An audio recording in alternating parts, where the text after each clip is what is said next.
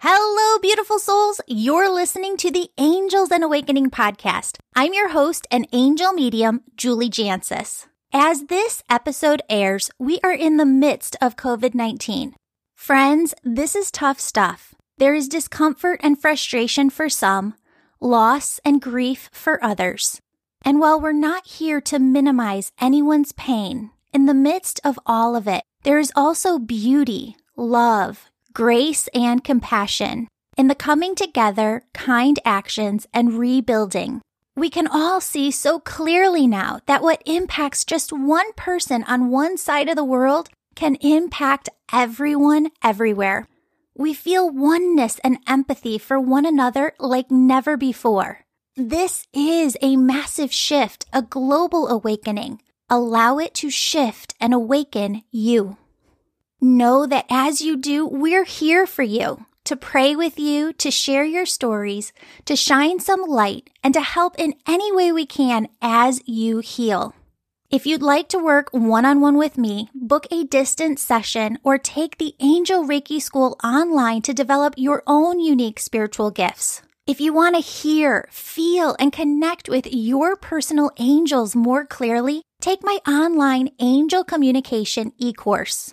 Your angels want me to tell you that you're going to be okay. They want you to put together your own spirit team here on Earth, a team of people and resources who can help you in every area where you need support.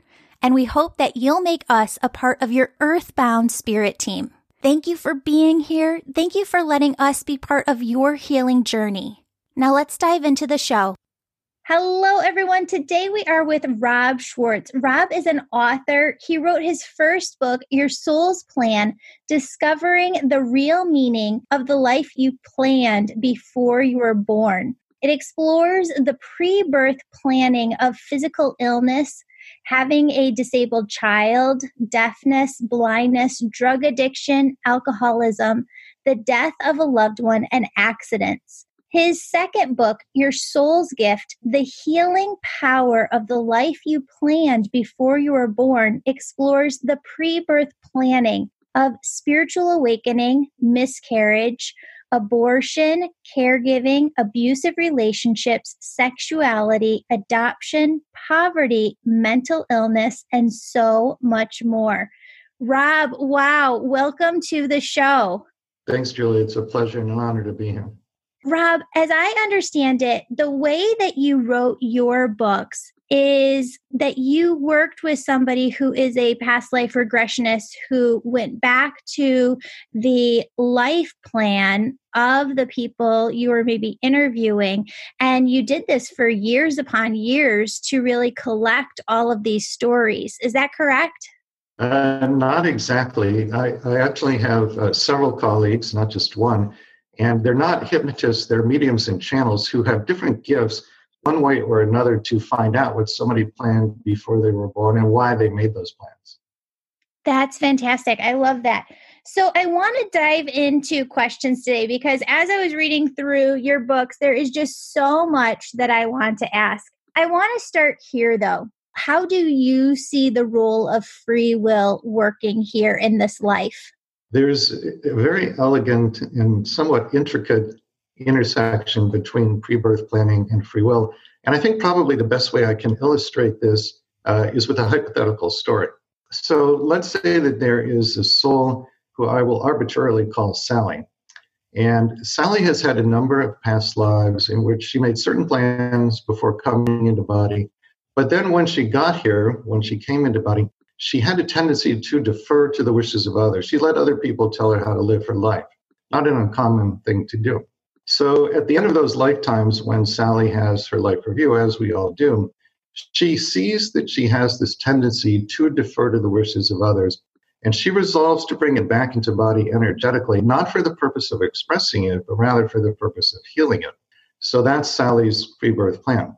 Now, let's say there's a soul in Sally's soul group, who I will arbitrarily call George, who has the opposite tendency. George has had a number of past lives in which he exercised power over others inappropriately, dominated others, told them how to live their lives. So when George has his life review, he sees that he has that tendency. And like Sally, he decides to bring it back into body energetically, again, not for the purpose of expressing it, but for the purpose of healing it. So that's his life plan. Now, because they're in the same soul group, Sally knows about George's plan. So she goes to him before they're born and she says something like, "Hey, George, I'm taking back into body the tendency to defer to the wishes of others for the purpose of healing it. I see that you're bringing back into body the opposite tendency, the tendency to dominate others, also for the purpose of healing it. Plan that you and I will marry, say at the age of 30. And although we know this is likely to be a difficult, turbulent marriage, our hope is that I will learn to stand up for myself and you will learn to respect the wishes of others." And George says, "This is a great idea. Let's do it." So that's their plan together. Now, when Sally is in body, let's say she's 25 years old, and she gets a job with an employer who treats her with a lack of kindness, lack of respect, basically runs roughshod over her. And let's say in this hypothetical story that she marshals her internal resources and she takes a stand. She says to her boss, "Stop. If you want me to keep working here, you must treat me with respect and kindness." In the moment she takes a stand like that, there's a tremendous increase in her vibration. If she can sustain the heightened vibration until she's age 30, now one of two things will happen. Either she and George will never meet because her vibration is so much higher than his by virtue of the law of attraction, they're not drawn together. Or if they do meet, they have one date and nothing comes of it. Again, because their vibrations are so dissimilar, there's no attraction.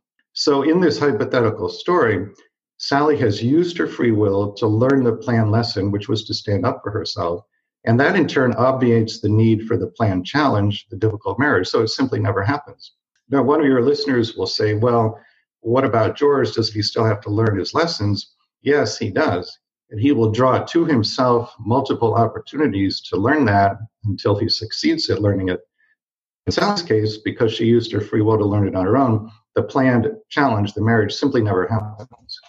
I think that's a fascinating perspective because there's so many times where I work with clients who are in relationships and they are struggling to make sense of things and to look at things from this perspective and say, you chose to come here for a reason. You chose your opposite in order to teach you this gives us so much more fulfillment to really work through it and grow with that other person. Yeah, it can be a difficult concept to wrap your mind around, especially if you're hearing it for the first time, because people naturally say, well, I would never plan something challenging or something terrible. But you hit the nail on the head when you referred to an opposite, because the soul learns best through the experience of opposites. And that's really what we're doing here on the Earth plane, I think.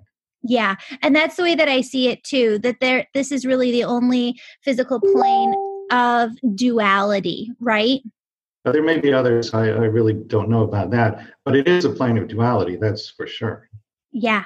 And that's true. I couldn't say that for sure too. What they show me are different places on the other side, but they have told me many, many times that there's so much more that I'm only limited to a certain number of aspects. And I think that it's easy for me as an individual soul to wrap my head around, okay, like maybe we did plan a challenging marriage or challenge at work or these different challenges. What about mothers who lose children? Because even myself now, I have such a strong physical bodily reaction to this concept because I do come at it from that point of view where I would say, I would never choose that. I would never choose to lose a child. And I want to preface this too, Rob, with I've had a lot of women come into my office who have lost children ages 10 and younger. And there have been several instances where the mom will say, this child would talk about death more. And this isn't like 7, 8, 9. This is when they were 2, 3, 4.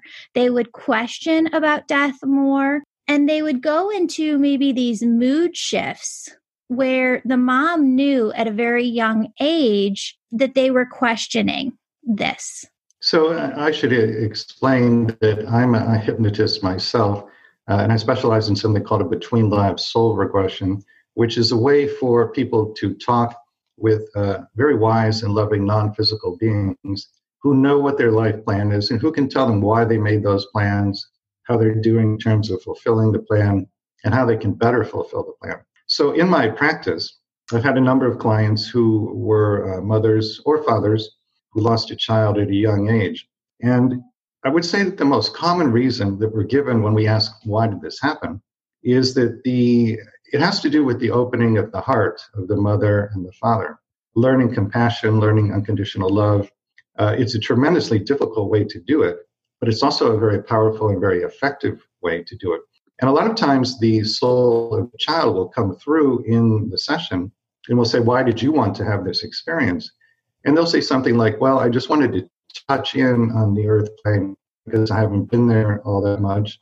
And I didn't need a whole lot of time to do that. So the intentions of the soul of the child fit in very nicely with the intentions of both of the parents. Interesting. You also have a very different take on the concept of soulmates. And I'd love for you to share that concept because it's so beautiful and I love for our listeners to hear it.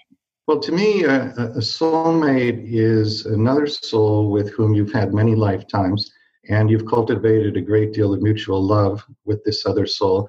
You've shared many experiences. You've supported each other through many difficult life challenges. Soulmates can be romantic partners, but they aren't necessarily, as I understand it. A romantic relationship is one form that a soulmate relationship can take, but it could be almost anything. It could be a deep friendship. It could be peers at school or peers at work. It could be a boss and employee relationship, but it's something that is of great significance to both people. And so they're assigning a role to another soul that they know that they can trust to play the role very, very well so that they can learn what they intend to learn. Talk to me too about the role of our pets in our lifetimes. Is the pet's soul the same equivalent as the human soul? Are there different levels of souls as you see it, or do we come through sometimes as animals? My understanding is that there is a fundamental difference between human souls and animal souls, but that it is possible, and it does sometimes happen, that human souls will incarnate as animal souls. And I actually have a very close friend who, in the current lifetime, she's in her early 60s, she's single and has been single most of her lifetime, and her pre-birth plan was not to have any children in this lifetime. So in a past life, as a Native American shaman, there were two other souls that she shared that lifetime with and was very close to. They wanted to share the current lifetime with her, and they wanted to be her children, but because she had this plan not to have children, they had to find some other way to get to her. And so they actually reincarnated as her pets. And they were both dogs in this lifetime. And she has spoken to both of them since they passed on. And they've confirmed that this was, in fact, their plan. And the reason they chose it was the only way that they could be with her. Now, in my second book, Your Soul's Gift, there's actually an entire chapter about the pre-birth planning we do with our pets. And it's a fascinating story. It's a woman who plans to be a dwarf in the current lifetime. She's only 4 feet 8 inches tall. And because she knows that other children at school will ostracize her and tease her because of her height, she makes pre-birth plans with many, many different pets because she knows that they will love her unconditionally and support her through that very difficult experience. And they come into her pre-birth planning session and talk with tremendous intelligence and love and affection for her about how they're going to support her unconditionally through this very, very difficult experience. It's quite a story. So do you see that those pets can come back from time to time? Because there is this concept of a walk-in that you can ask this pet to come back into the body of a new pet that you are going to take into your home, care for, and love.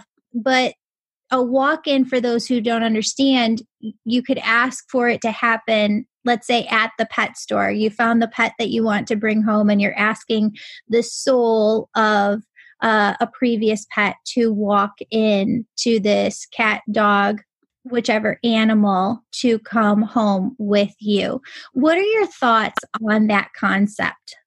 Well, in my work doing between lives regressions, I've had a number of clients who, in the session, were talking to, it's called the Council of Elders. These are the beings who oversee reincarnation on Earth. And they will ask the council, did this particular pet come back to me as a current pet? And very often they get confirmation of their intuitive knowing that that has in fact happened. So I've seen that a number of times. Now, I have not seen it done as a walk-in, though, and the explanation you gave of a walk-in is a little bit different than my understanding of it. My understanding is that a walk-in occurs primarily at a time of an accident or an extreme illness. And often it's accompanied by a state of unconsciousness on the part of the person. So their soul, quote unquote, walks out and another soul, quote unquote, walks in. I've not heard of animal souls staging a walk-in. I suppose it's possible, but it's not something I looked at in my work. But I have seen many, many cases of human souls staging a walk-in. And the reason for doing that is that the soul that's in the body concludes that they've completed what they came here to do. The walk-in soul has a plan that doesn't require being an infant or a child. And so their attitude is basically, why waste time when I don't need to have that experience? I'll just start off in an adult body. And that's basically the motivation. That's fascinating to me. So there are other people who would say that, and I have seen this in some cases, that some souls come here, well, for all different reasons. Some souls I do see are asked to come to help to lift the vibration. I believe that all souls are asked, at least what I see is that all souls are asked to come here and serve in some way. But it seems like there are some souls who really tapped on the shoulder, who are asked to come have big impact here or to hold a very high vibration for the rest of us. There are some souls who asked to come through to learn lessons. Are there some souls as well who come in to more enjoy? There is something that I refer to as a vacation lifetime. And a vacation lifetime is just what it sounds like. There are no major challenges that are planned. Probably everybody who's going to hear this interview knows at least one person who at least appears to be on a vacation lifetime. My understanding is that there are a couple of reasons why a soul would plan that. One is they simply have never had a lifetime like that before. They've only had incarnations with big challenges. And so they want to have the experience of an easier lifetime just to see what it's like. Second major reason for planning a vacation lifetime is as a reward for having done well in a past life. And then I think a third reason that's also very important is the people who are on the vacation lifetimes are showing us what life can be like. Because if you think about it, if literally every person were suffering tremendously, we would conclude that life is suffering. And I think that would really be an unfortunate and not an accurate conclusion. That makes sense to me. So talk to me, when you walk over to the other side, has your work or have you been inspired at all by the Journey of Souls books? Yeah, I'm certainly familiar with Michael Newton's work. And he's the one who founded the field of life between lives regression. And he has, I think, 4 books out. The 2 that are best known and that I'm familiar with are Journey of Souls and Destiny of Souls. And I would recommend both of those books to anyone who has an interest in life between life regression. For those who may not recognize the name, Newton, as I understand it, was using hypnosis for fairly conventional purposes. This was back in the 1990s. One day he had a client who spontaneously, without any direction from Newton, crossed back over to the other side. And he started to tell Newton in tremendous detail everything about life on the other side, the homes we create for ourselves, the classes we take, the games we play, and so on. Well, Newton realized he was on to a major discovery. He shifted gears professionally, and he pioneered the field of what he called LBL, or life between lives regression. I call it between lives soul regression, but it's the same thing. Talk with the Council of Elders. Ask them literally any question you have about your life. What did you plan? Why did you plan it? How do you fulfill your plan? Why are you in a relationship with this person or that person? They can answer any question. And people come out of those sessions saying things like, I have no more questions about my life. They answered every single one. It's really an incredibly powerful and transformative experience. Absolutely. And when I went through my energy healing program, one of the things that they taught us to do was how to feel into, there's a thing in Chios energy healing where you get to the seventh layer of a person's auric field. And in that layer, you can feel into past lifetimes and see into past lifetimes. You can channel into it that way. And what I find is that there are not a lot of clients, but there are some clients who just want to go into past lives, to see what it was like, who they were. And what I tell people is that to me, it's almost like opening Pandora's box sometimes, right? I mean, we've gone through so much in so many different lifetimes. Let's not go into past lives in order just to have fun with it all and keep opening up these maybe old wounds, but let's go into it for the purpose of whatever light energy was in those past lives that's attached to this current lifetime. Maybe stuff that I've seen in a couple of clients, things that maybe were not completely resolved from past lifetimes that's carrying over. What is your take on this, and what do you recommend? Well, in between lives regression, we actually start out with an abbreviated past life regression. The primary reason for doing that is that it's the access point to get the client over to the other side. So in other words, they go through several scenes in the past life. The last scene will, of course, be the death scene. The portion of their consciousness that's having the experience leaves the body in the death scene, crosses back over to the other side. There, they talk briefly with their guide about why they were shown that particular past life, and then their guide takes them to the Council of Elders. But there's another very important function served by the past life portion, and that is very often there's some kind of issue in the current lifetime that they want to heal. And if they go back to the past life origin, assuming that there is one, and re-experience it, it has an effect that is known as abreaction, which means there's healing for some reason in the current lifetime. No one really understands how or why abreaction works. We just know that it does. It's a very well documented phenomenon. So people will often experience partial or sometimes complete healing of the issue in the current lifetime simply by going back and re-experiencing the past life origin. And that really makes the process very valuable. Absolutely. And that's what I see too, is that whenever it is tied to a current lifetime and you're really using it as a healing method to heal and to complete all of your soul's mission, your soul's goals in this lifetime, it is so beyond valuable. Talk to me about linear time, because so often when I'm working with my clients, it is hard to explain to other people, but I almost look at like a lined piece of paper where you have a piece of paper, there's all these lines. And I said, what if each line is a past life, right? And maybe there are thousands of past lives. But if you look at it all on one paper, it's all happening at the same time. How do you explain the concept of linear perception here in this life? I've heard you talk about it a little bit before, and you have such a beautiful take. I just want the listeners to hear. Well, to me, linear time is an illusion. It's something that actually doesn't exist. But it appears to us that it exists. And the reason we have that perception is that the human brain is wired, it's designed to perceive linear time. And the inputs to the brain, of course, are from the five senses. When those are the only inputs, then it creates the illusion that there is linear time. But on the other side, as you know, there is no linear time. Everything is just the eternal now moment. An analogy I like to use to explain this, if you think of a CD that has, let's say, 7 songs on it, and each song represents one lifetime. From our perspective, if we're just listening to the CD using the 5 senses, you can only listen to one song or perceive one lifetime at a time. But the soul has no such limitation.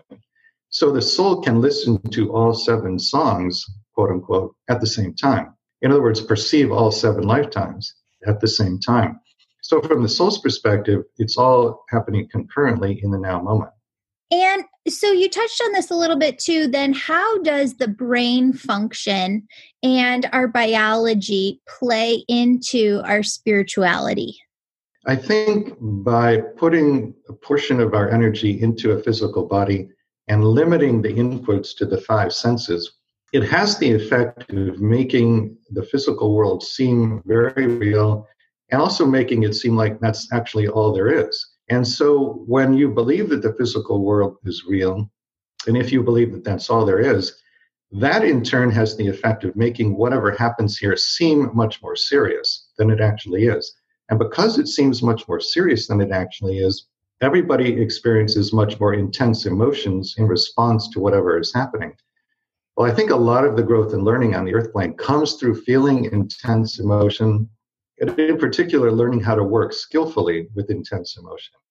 So in other words, if you could see through the illusion, and if you remembered your pre-birth plan, you would have no questions about your life. You would be acutely aware that life is nothing more than a play on a stage. And because you had that awareness, it would diffuse the intensity of the emotions you feel, which would, in the long run, decrease the amount of learning that you could do here.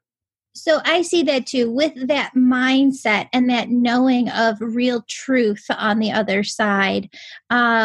And what we're really here to do, knowing that we're not here to accumulate all of this wealth or material things. We let go, we release, we surrender. I'm wondering too, walk me through, what is it like for you when you go to the other side? Who, when you're talking to the council is different there are different councils for different human beings, correct? That's correct. And so when you see the council, who is there? Is it always the same number of beings on the council, or are there different numbers of beings for some people? Well, first, I want to make clear, I myself am not going over to the other side. The client is doing that. And I'm the one who's facilitating a process that makes that possible. Now, when the clients go over to the other side and talk to the council, they will report a tremendous variability in who makes up the council. Sometimes it's just a handful of beings. Sometimes it's a very large number of beings. Sometimes it consists partly of people who were known to them in this lifetime. In other words, they don't see humanoid form. They just see beings in the shape of light. And they don't identify that they've known these beings before. But what they will say almost 100% of the time is when they get in front of the council, they notice two things right away. One is this feeling of overwhelming, pure, unconditional love that the council is radiating toward them. And the other is a sense of total non-judgment. So they'll come out of the session, and one of the comments I hear most frequently is, I could tell that the council knew literally everything about me, including all the bad things I've done in my life, and yet they loved me completely, and they had absolutely no judgment of me. And, for most people, that's the first time in an incarnation in this lifetime in which they've had that experience. And so it's like a true homecoming for them. It's incredibly powerful and healing. And that's so fascinating, too, about the life reviews that we go through on the other side, because humans seem to have this concept that we're judged when we get to the other side. But as I see it, when we go through the life review, it's more of this simulation that they show me where we are in somebody else's body that we hurt, and it's nobody else judging us. It's us judging ourselves from us feeling our own actions through other people. That is exactly my understanding as well. I do want to point out, we're not only shown scenes of when we hurt other people, we're also shown scenes of when we were kind and loving and compassionate to other people. And we also feel how they felt when we were loving toward them. But yes, the judgment, if there is any, comes only from you as you see how your actions impacted other people. And a large part of the role that your guides play during the life review is to support you when you are judging yourself, because otherwise the life review could be overwhelming for a number of people. But there is no judgment from the guides. There's no judgment from God or some being or counsel external to the person. It's only you judging yourself, if there's any judgment at all. So when you've been working with clients and this feedback from the other side comes through, there are some clients who get themselves stuck in this egoic thought system, right? And it's very hard for them to get out of sometimes the mental spin or the mental thought that they're in. What feedback have you heard come through from the other side that pulls people out of addiction or just different fear concepts that are really holding them back from really fulfilling their soul's purpose in this lifetime? Well, a very, very common comment that the council will make to a person is that they need to get more into their heart, or they need to open their heart more. And then we'll talk about, well, how do you actually do that? And the specifics vary from person to person, depending upon what they came here to learn, what sort of gifts they have, what kind of service they plan to offer to other people. But what I see is that the human race in general is in the process of moving from being very mentally oriented to being much more in our hearts, being much more feeling based. I think we've got a long way to go, but I think we've also come a long way. And the between lives regressions are a big part of making that transition, because when you feel that sort of overwhelming unconditional love from the council, it gives you something to shoot for. It's something to model yourself after, and it's very inspiring. Absolutely, it is. What about in this lifetime? There is a collective consciousness where we do go through all things together. As I was praying on this interview and just asking Spirit to bring through questions, one of the questions that they asked me to ask was about this collective consciousness. Can there be a collective plan on the other side for all of us to experience one thing at the same time? And what kept coming to mind was it 2004 or 2005, the big tsunami that went through, and the shock and awe of all of it, but how many people really experienced that all together? Well, it's interesting you mentioned the tsunami, because even though that's not in my books, I've actually asked Spirit about that in the channeling sessions we did for the books. And what I was told about the tsunami, and again, about 100,000 people died in that tragedy. What Spirit shared with me is that the 100,000 or so souls got together before any of them came into body. And they said, basically, we would like the earth to be at a certain vibration, a certain frequency by a certain point in linear time. And if it looks as though the earth's not going to get there, then we agree to give our lives in a large-scale natural disaster, because we know that the result of that disaster will be a worldwide outpouring of love and compassion. It will raise the frequency of the whole planet. Well, that is in fact exactly what happened. You might remember all the governments of the world temporarily put aside their differences to funnel aid into Southeast Asia. That outpouring of love and compassion elevated the frequency of the whole planet. And so the tsunami actually accomplished exactly what those 100,000 or so souls wanted it to do. So on a human level, it looks like a terrible tragedy. And of course, it is from that perspective. But from the other side, it looks like a great blessing to the world. And from that perspective, it truly is. That's fascinating, because as you were saying that, what they were showing me was that it has a ripple effect, right? Grief has this ripple effect where it does open up the hearts of others. Sometimes if we didn't even know a person who had passed from that tragedy, what they were showing me as you were talking is that it opened up the hearts of billions of people and created a ripple effect that impacted other actions in the future. Yeah, as you know, we're all one. And so what one person experiences or does has an impact on the collective. It just radiates out infinitely. And as you just mentioned, the tsunami is something that helped a lot of people to open their hearts. It's a very difficult way to open one's heart, a very painful way, but it's also quite powerful. And people say, well, why does it have to be done in such a painful way? And I can't believe that I would sign up for experiences that are this difficult. I think your listeners have to keep in mind that when you're on the other side and you're planning some of these really big challenges, your perspective is very different than it is when you're here in body. One of the main differences is that a lifetime actually looks very short from the other side. And when you're here, and particularly if you're suffering, it might seem interminable. But when you're doing the planning, you know it's actually very brief. A second key difference is that you know from the other side that nobody is permanently harmed by anything that happens here. And a third important difference is that you know when you're doing your planning that the wisdom that will come out of the suffering will become part of you literally for all eternity. So from that perspective, that life is very brief, nobody is permanently harmed, and yet the wisdom becomes part of you for all eternity. From that perspective, it actually does make sense that souls would plan very big challenges.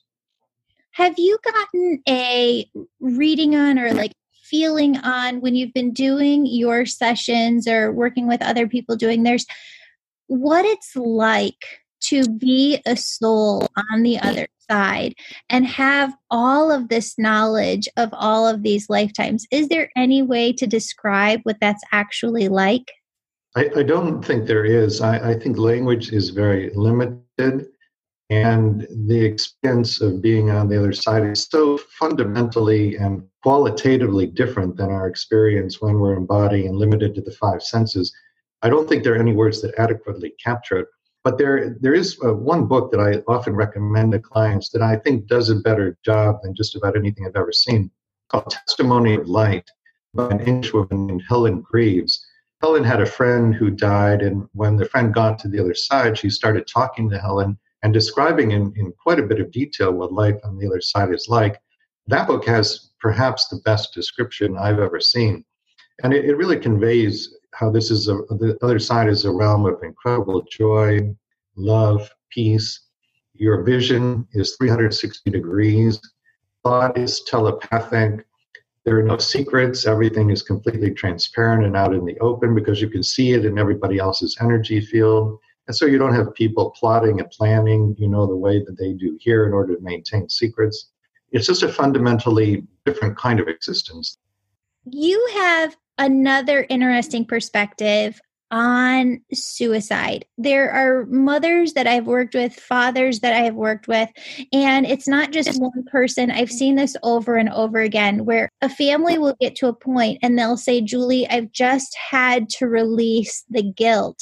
We have done everything that we can. We have taken them to every best specialist, and this person in our lives is just so depressed. And I have had to prepare myself for the fact that they might not be with us one day. I believe that the view that you have on suicide can be very healing to a lot of people listening. There's an entire chapter about the pre-birth planning of suicide in my second book, Your Soul's Gift. And in that chapter, the person that I'm talking with and sharing the story of is a woman who lost her only child, a son, whose name is Cameron. He hung himself from a rafter in their home shortly after he graduated from high school. So this was at a time when he was supposed to go out into the world and start doing great and exciting things. And one day, his mother, Carolyn, came home and found him there. And she actually wanted to head out the rope and bring the body down. She and I did a channeling session with Jesus, through Pamela Bay, who's a channel in the Netherlands. And what he shared with us is that suicide is not planned ever as a certainty prior to birth, but he says that it is planned as a possibility, sometimes a probability, and rarely a probability so high as to be almost certain. And then he says that was the case with Cameron. He was bringing back into body unhealed energies, and he was doing this to such an extent that he knew suicide was going to be highly likely. So his mother, Carolyn, knew that this was his pre-birth plan, and she was willing to take the risk that suicide might happen because she felt that if it did happen, she would work with it to foster her own growth. Now, the really healing piece of information that comes out in the channeling session, and I want to give the page number so people who can actually look this up, pages 410 to 411 of Your Soul's Gift. One of the things Jesus explains to us is that every suicide that could have been prevented was in fact prevented. And what he means by that is if the suicidal person has the slightest openness or willingness to change their mind, spirit knows that. And so spirit stages an intervention, which could be almost anything. I mean, sometimes intervention is something simple like a bird flies by, distracts the person, and then they don't go through with them. Sometimes it's something quite dramatic, like an angel assumes human form and actually talks the person out of it. But the point being that if there's any openness to change their mind, Spirit knows, and Spirit stages an intervention. So for any of your audience who have lost someone to suicide, the important thing to understand is there was literally nothing you could have done to prevent the suicide. Because again, if there had been an openness or willingness to change their mind, Spirit would have known and Spirit would have staged the intervention. There's a lot more to this that I don't have time to explain here. But if your audience goes to those 2 pages in the book, they can read all about this. I think it's probably the single most healing piece of information I've come across in all the years I've been doing this kind of work. Yeah, I know. When I heard you say that the first time, I felt like, wow, that is so incredibly hearing to just hear that Jesus says that if a soul could have been saved, they would have, that if there was any possible way. So I'm just so glad. Thank you for being on the show for that one point. I love getting that message across. Talk to our listeners about soul groups and how they play a part in our life planning. So a soul group, as I understand it, is a collection of souls when you are at more or less the same evolutionary stage, which is another way of saying you're at the same frequency or the same vibration. So you and the other members of your soul group will have many, many incarnations with each other in which you take turns playing every conceivable role for and with each other. So you will be mother and daughter, father and son, brother and sister, romantic partners, best friends, enemies, perhaps even murderer and the one who is murdered. And there's no judgment about any of these roles at the soul level. They're all viewed as opportunities for learning and growth and healing. And there's a tremendous amount of love between all the members of a soul group. And there's also a tremendous amount of trust because you've played so many roles for each other in past lives already. You know that you can count on these other souls to play whatever roles you're asking them to play in the upcoming lifetime. And so it's really just a magnificent system for fostering growth and creating every conceivable kind of experience that anybody could want to have. Absolutely. You write in your soul's plan, lives sometimes labeled failures from the viewpoint of the personality are often unqualified successes from the viewpoint of the soul. Talk to us a little bit more about that, because that's a real big aha moment for a lot of listeners. Well, there are many people who have fallen into certain categories of experience that we as a society judge. This would be people who experience things like alcoholism, drug addiction, certain illnesses like AIDS, experiences like homelessness. And what are the judgments? You know, we say that people who have these experiences are losers. They need to get their act together. They need to pull themselves up by their bootstraps. And yes, from a purely third dimensional perspective, if you look at some of the experiences that people are having in those categories, it does look as though they have, quote unquote, failed from a human perspective.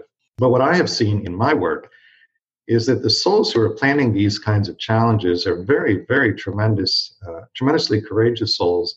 And they're taking on challenges that most of us wouldn't take on. And they're doing this in part in service to us. They're coming in as teachers to us. For example, the first story in Your Soul's Plan is about a man who plans to have the AIDS virus. He does this because he's coming in to teach compassion. And he's giving people an opportunity to put judgment aside and build compassion in their hearts.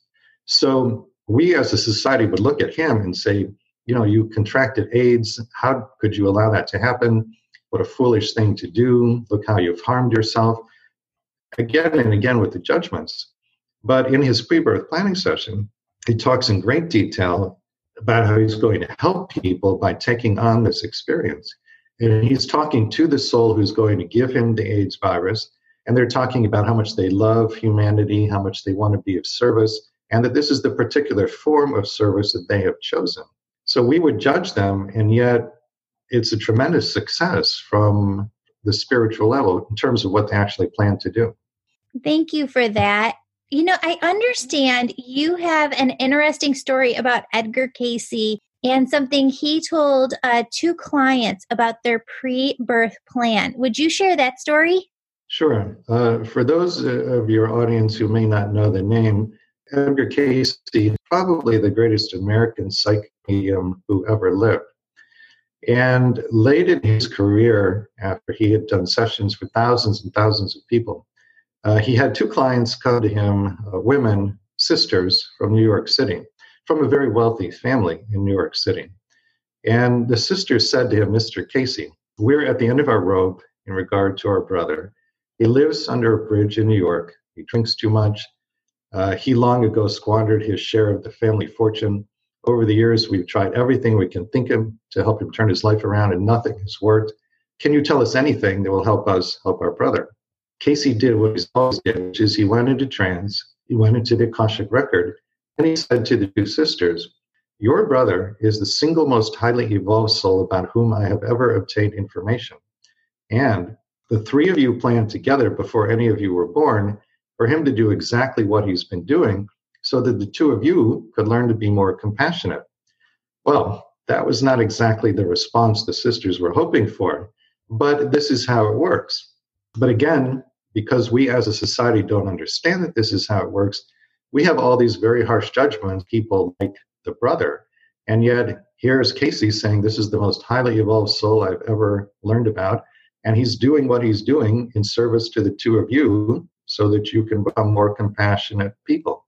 What's actually going on the earth plane is sometimes completely different than what it appears to be on the surface.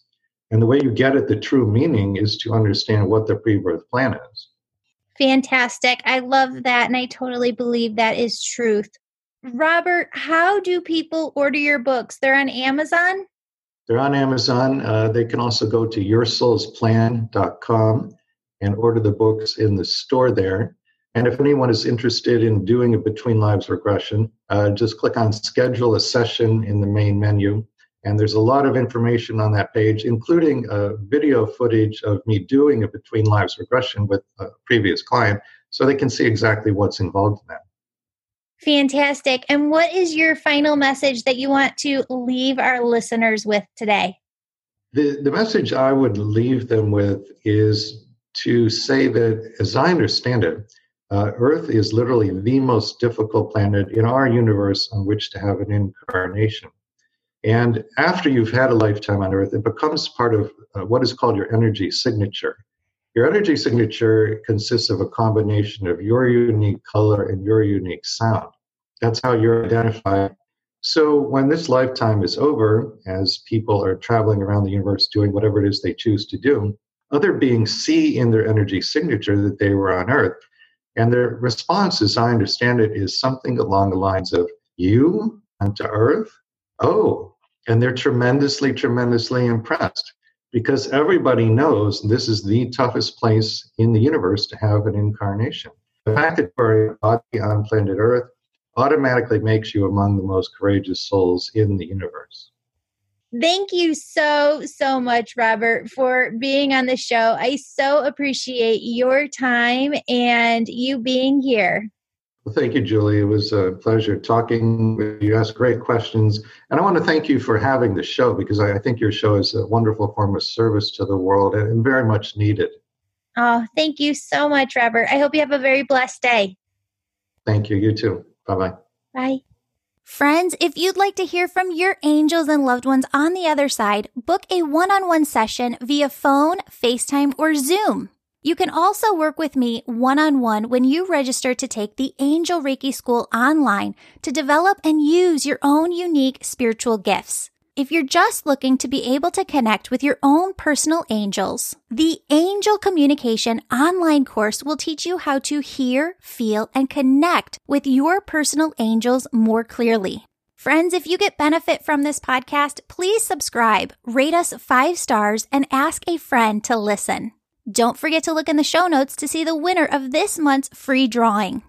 You're entered into the drawing when you write a 5-star positive review and email it over to us so that we know how to contact you when you win. Now, if you have time, I want you to pause and do some energy work with me for a moment to lighten, clear, and reset your own energy. To start, I want you to take 2 deep breaths. Deep breath in. Deep breath out.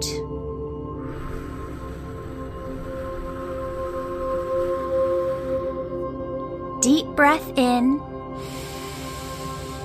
Deep breath out. Friends, as I walk you through this, I want you to use your imagination as an energy tool. Friends, your imagination isn't something that's not real. Your imagination is what every human being uses to create physical reality. How does a painter know what to paint? How does a sculptor know what to sculpt? How does a writer know what to write? They see it all within their mind, within the imagination, before it flows through them and is created within physical reality. Friends, I want you to start by seeing yourself surrounded by thousands of angels. These are all angels that work directly for God, and they circle around you. They have this light, airy, warm, yummy presence to them. And my friends, they are simply pure love, and they radiate their love from their being to yours. I want you to take a moment to just breathe deeply in and out as you see and feel the presence of all of these angels surrounding you, sending their love and light energy to you.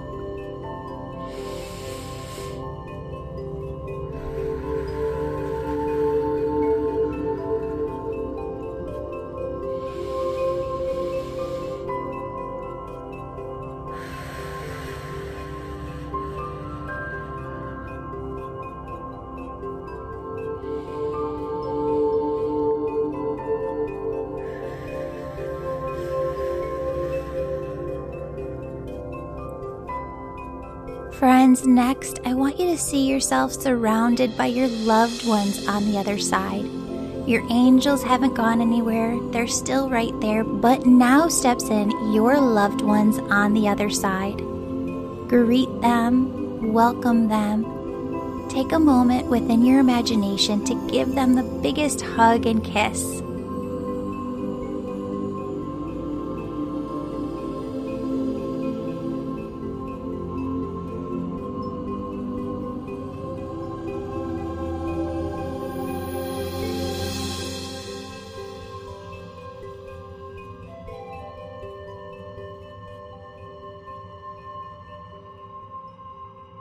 Friends, as we do this healing work together, I want you to see that every single being that is surrounding you is just surrounding you because they are connected to God, and they want to help you as a soul here on earth to lift your energy, to make it lighter, to take any heaviness out of your aura, chakras, and body.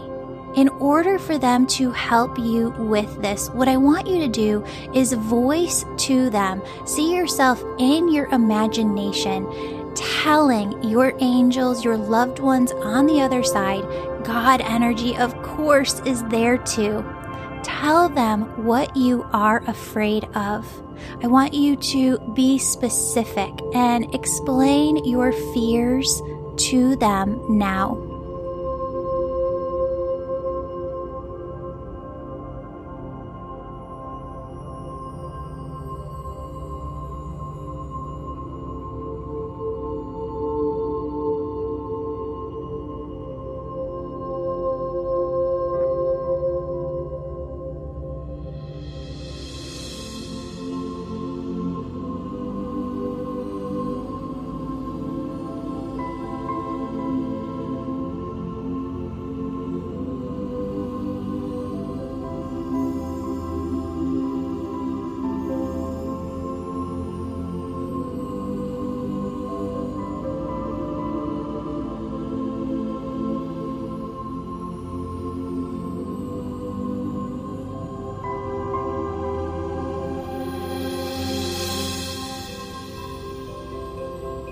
Now, friends, I want you to see your loved ones and angels on the other side comforting you, holding you, wiping away your tears. I want you to see them telling you that you're going to be okay. Your family is going to be okay. I want you to see them showing you in their way from the other side that they are there helping you every step of the way, and that they will never, ever leave your side. Friends, I want you to see or feel God energy, this pure, white, radiant light pouring down from above over you.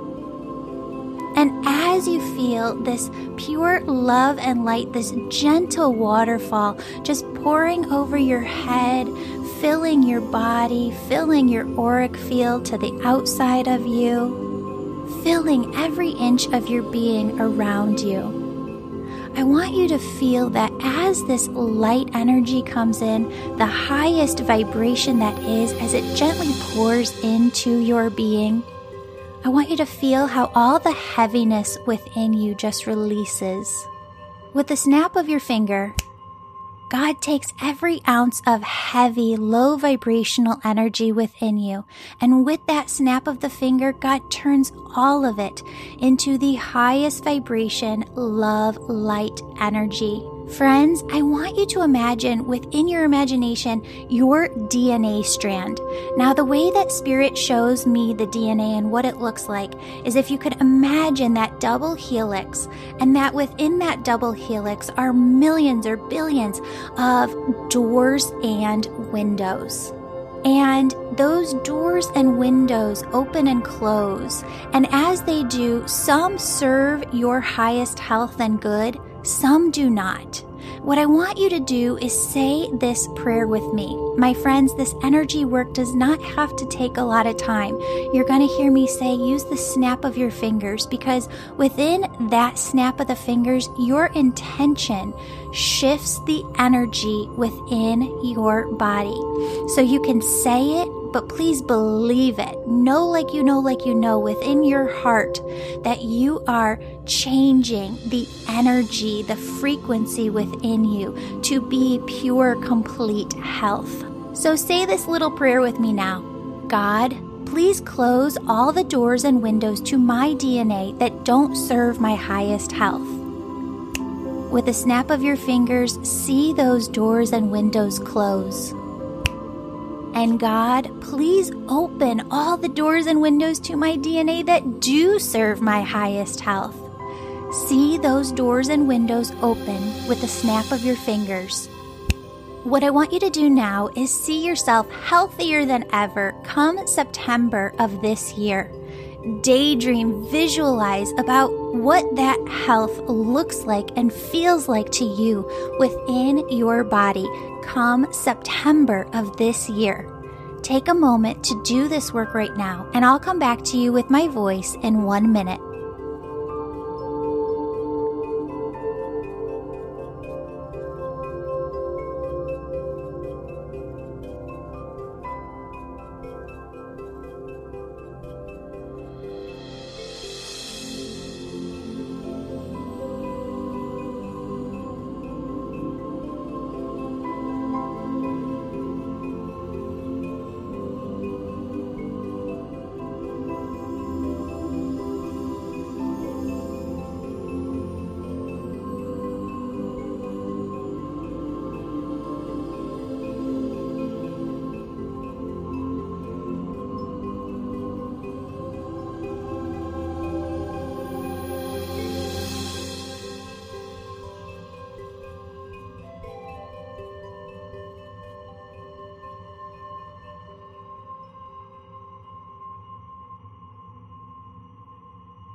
Friends, I want you to believe like you believe that you, your family, your friends, you are protected.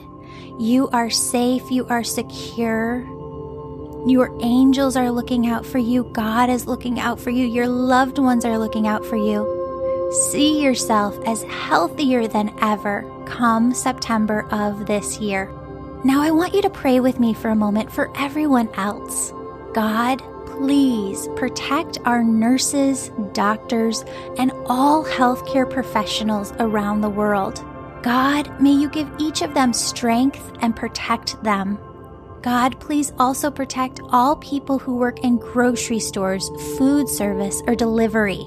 God, may you give each of them the strength and protection that they need. For all people who are suffering from COVID-19 themselves, God, may you take care of them and heal all who are able to be healed. Surround them with your divine protection, surround them with angels, and help every cell within their body to become completely 100% healthy again. God, for every person who has lost a job or had their income reduced, please clearly show them the path to healing, safety, security. Whisper to them in their hearts the direction that you would have them go. God, for every child on this planet, please help them to receive the attention, love, nurturing, and care that they so desperately need. God, please surround them with angels and allow them to feel the divine presence of your love and warmth. For those filled with hatred, God, we ask you to transmute that hate within their hearts into love energy, and we ask you to open up their hearts to make shifts and positive changes, to help them raise their vibration. And everyone who is helping with the COVID-19 effort or response in some way, God, please be with each person who needs your strength. Clearly guide them and protect them with whatever they need at this time. Friends, finally, I want you to visualize Thanksgiving of this year. I want you to take a moment of silence to experience this daydream within your mind. See every single family member and friend and loved one there at the dinner table. See them happy, healthy. Feel the gratitude of this Thanksgiving beyond any other Thanksgiving in the past. Gratitude for being all together. Gratitude for all being healthy. Gratitude for the lessons learned. Gratitude for the relationships that grew deeper and the love that is between you all. Again, my friends, see your spirit team on the other side telling you that you are going to be okay. See them helping you. My friends, God loves you. Your spirit team loves you. I love you. Open up your heart like French doors to all of the unexpected blessings that they're trying to bring into your life right now. May you go forth with your day feeling lighter and living in the high vibration that is God. Go forth in your day surrounded by angels and your spirit team on the other side protecting you. Allow yourself to just be. Allow yourself to live in the high vibrational frequency that is God and carry it with you throughout your day. Friends, I have to have a disclaimer at the end. This podcast is to educate, inspire, and entertain you on your personal journey towards health and happiness. It is not intended to replace care best provided by qualified professionals, and it is not a substitute for medical advice, diagnosis, or treatment.